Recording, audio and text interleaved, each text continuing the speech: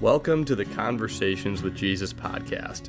I'm Johnny Lehman, a baptized man of God who has the amazing privileges of being a husband, father, and the pastor at Divine Savior Church in West Palm Beach, Florida. This podcast is designed to bring you the self-sacrificing love of Jesus found in the Bible through 15 to 20-minute episodes that focus on relevant life issues and what God has to say about them. Check out our website, divinesaviorchurch.com, as well as our Facebook and Instagram pages to find out more about the incredible things God is doing through our church family.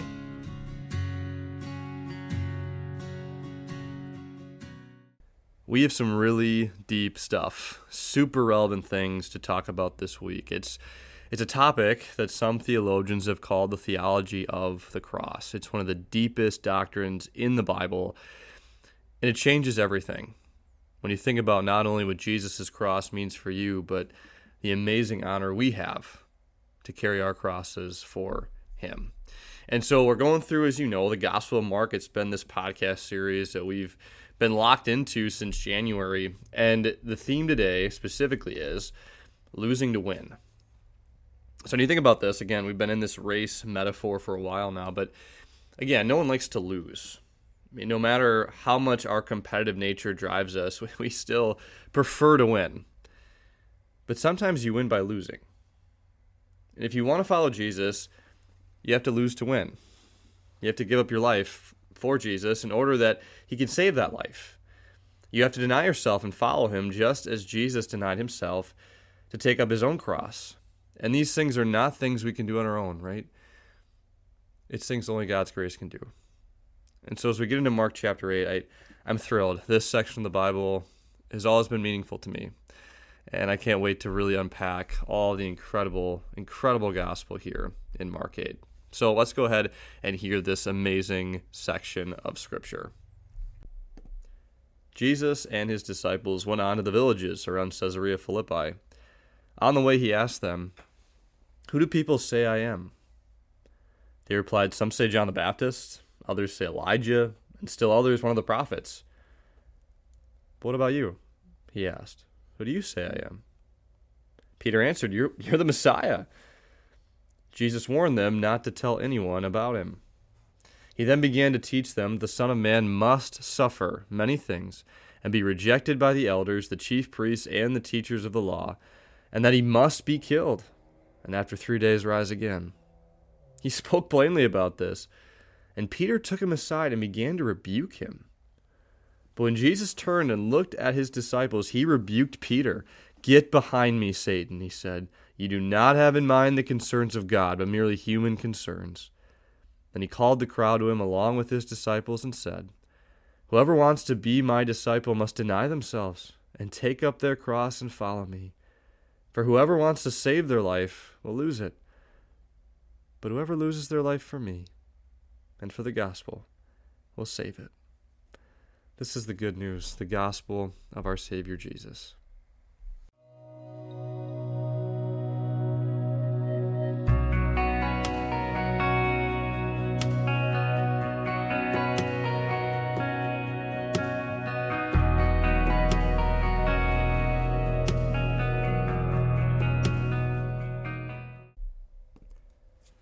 I just have to come right out and tell you that these verses from Mark are extremely personal.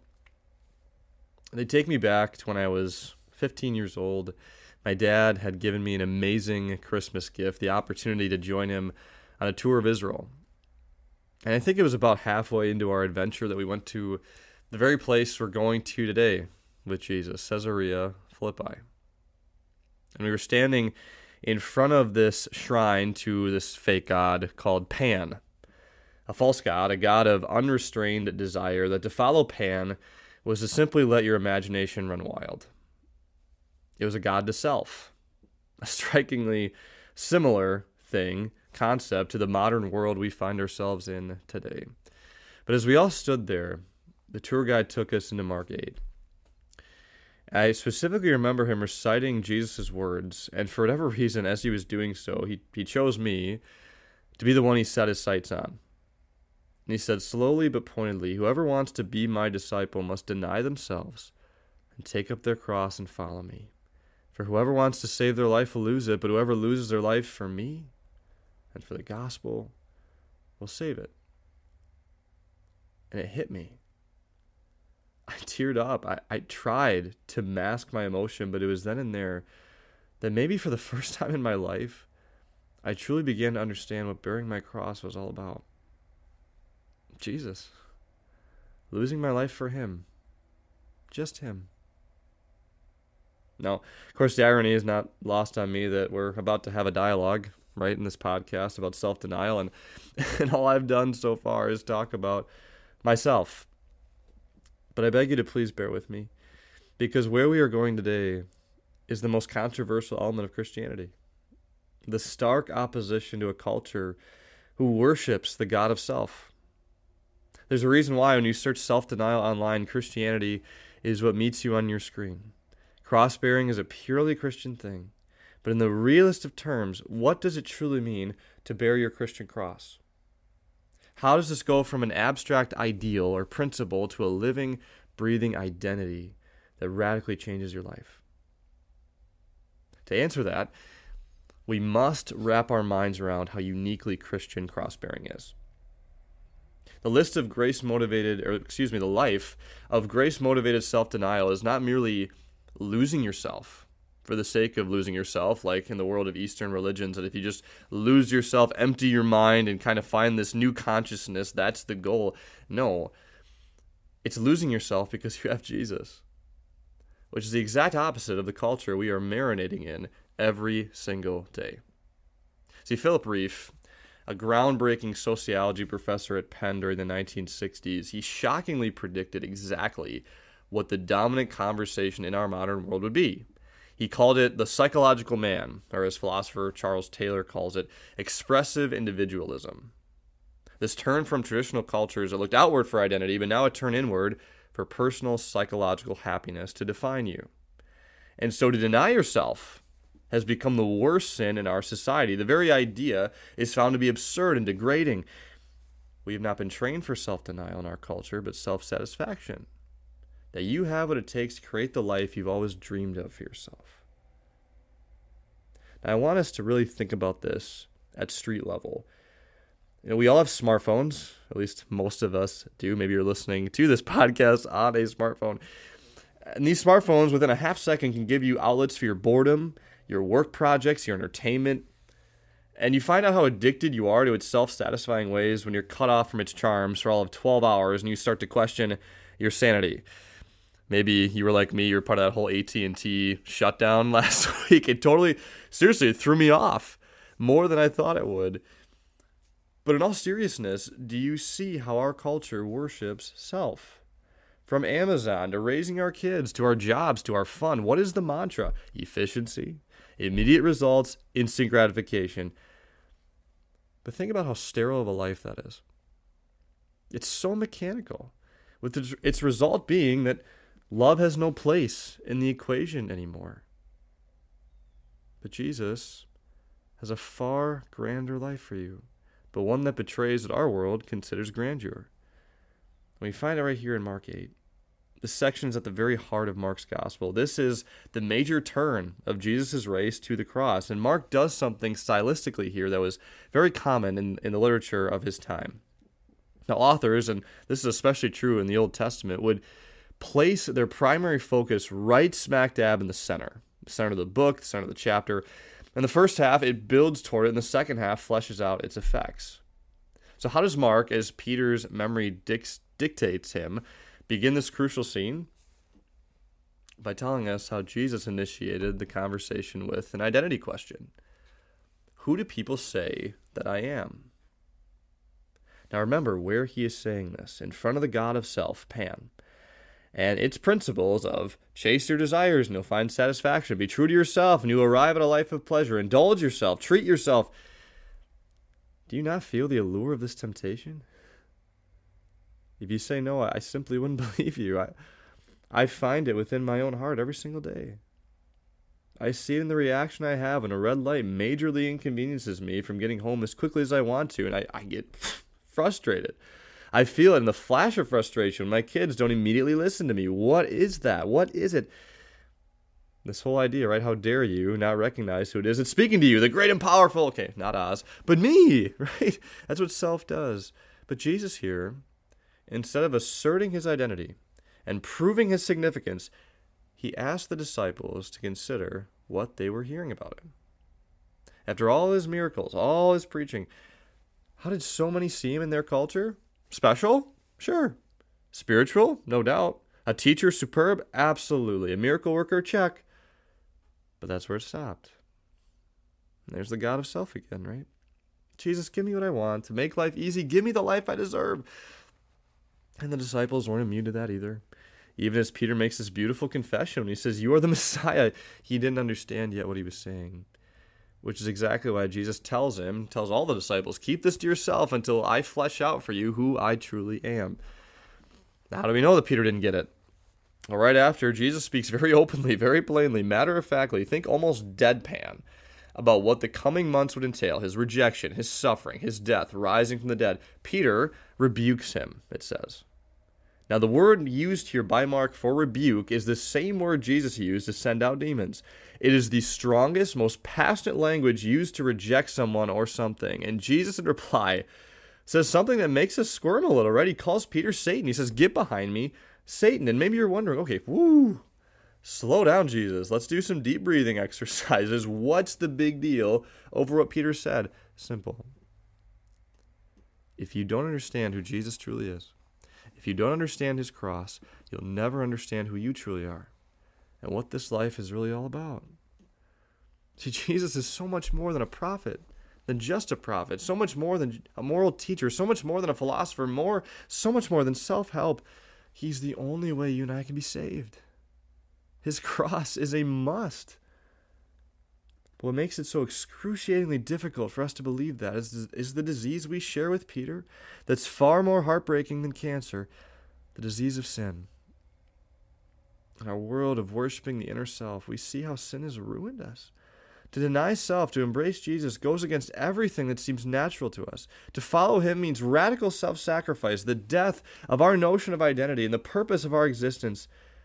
Because think about what Jesus is saying here when he says, whoever wants to be my disciple must deny themselves and take up their cross and follow me. He's saying, you must take up a cross. Not might, not possibly, must. And so much of the cross has been sanitized in our culture. But you and I need to see why the disciples shuddered at the idea of a cross at Caesarea Philippi that day. Maybe you've seen the Alexamenos graffito. If you haven't, just take a moment, check that out. It's the first known depiction of Jesus' crucifixion. And you know what it looks like? It's a man on a cross, his bottom half exposed of his body, with a donkey head for a face. And the inscription reads, Alexander worships his God. Now, Alexander in the picture is depicted, and this is probably what he was, a Jesus following Roman soldier. And the message is clear. How could one believe in such an insane thought, that God would die on a cross? It's ridiculous. Some things never change. That thought is still around, isn't it? This idea of embracing suffering willingly, giving up who we want to be, losing ourselves, even to extreme suffering like a cross, goes against everything we feel, everything within due to our sin, and everything our culture is preaching to us every day. Which is what makes what Jesus says next just absolutely earth-shattering. He says, for whoever wants to save their life will lose it. But whoever loses their life for me and for the gospel will save it. Now, the word Jesus uses for life here, it's very specific. It's not just your biological life involving your lungs, your heartbeat, your brain waves.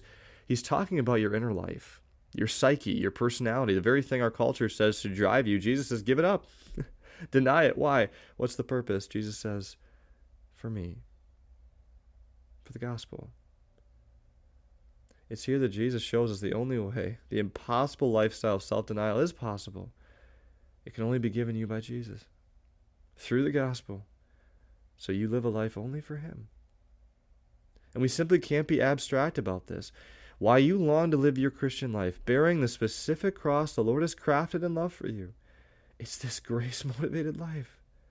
of living only to follow Jesus. That if you truly want the greatest identity and the most fulfilling life, Jesus is saying, please look at me. Please look at my cross. When you and I survey that wondrous cross, joy rushes in. To think that the God of all did not give up on you.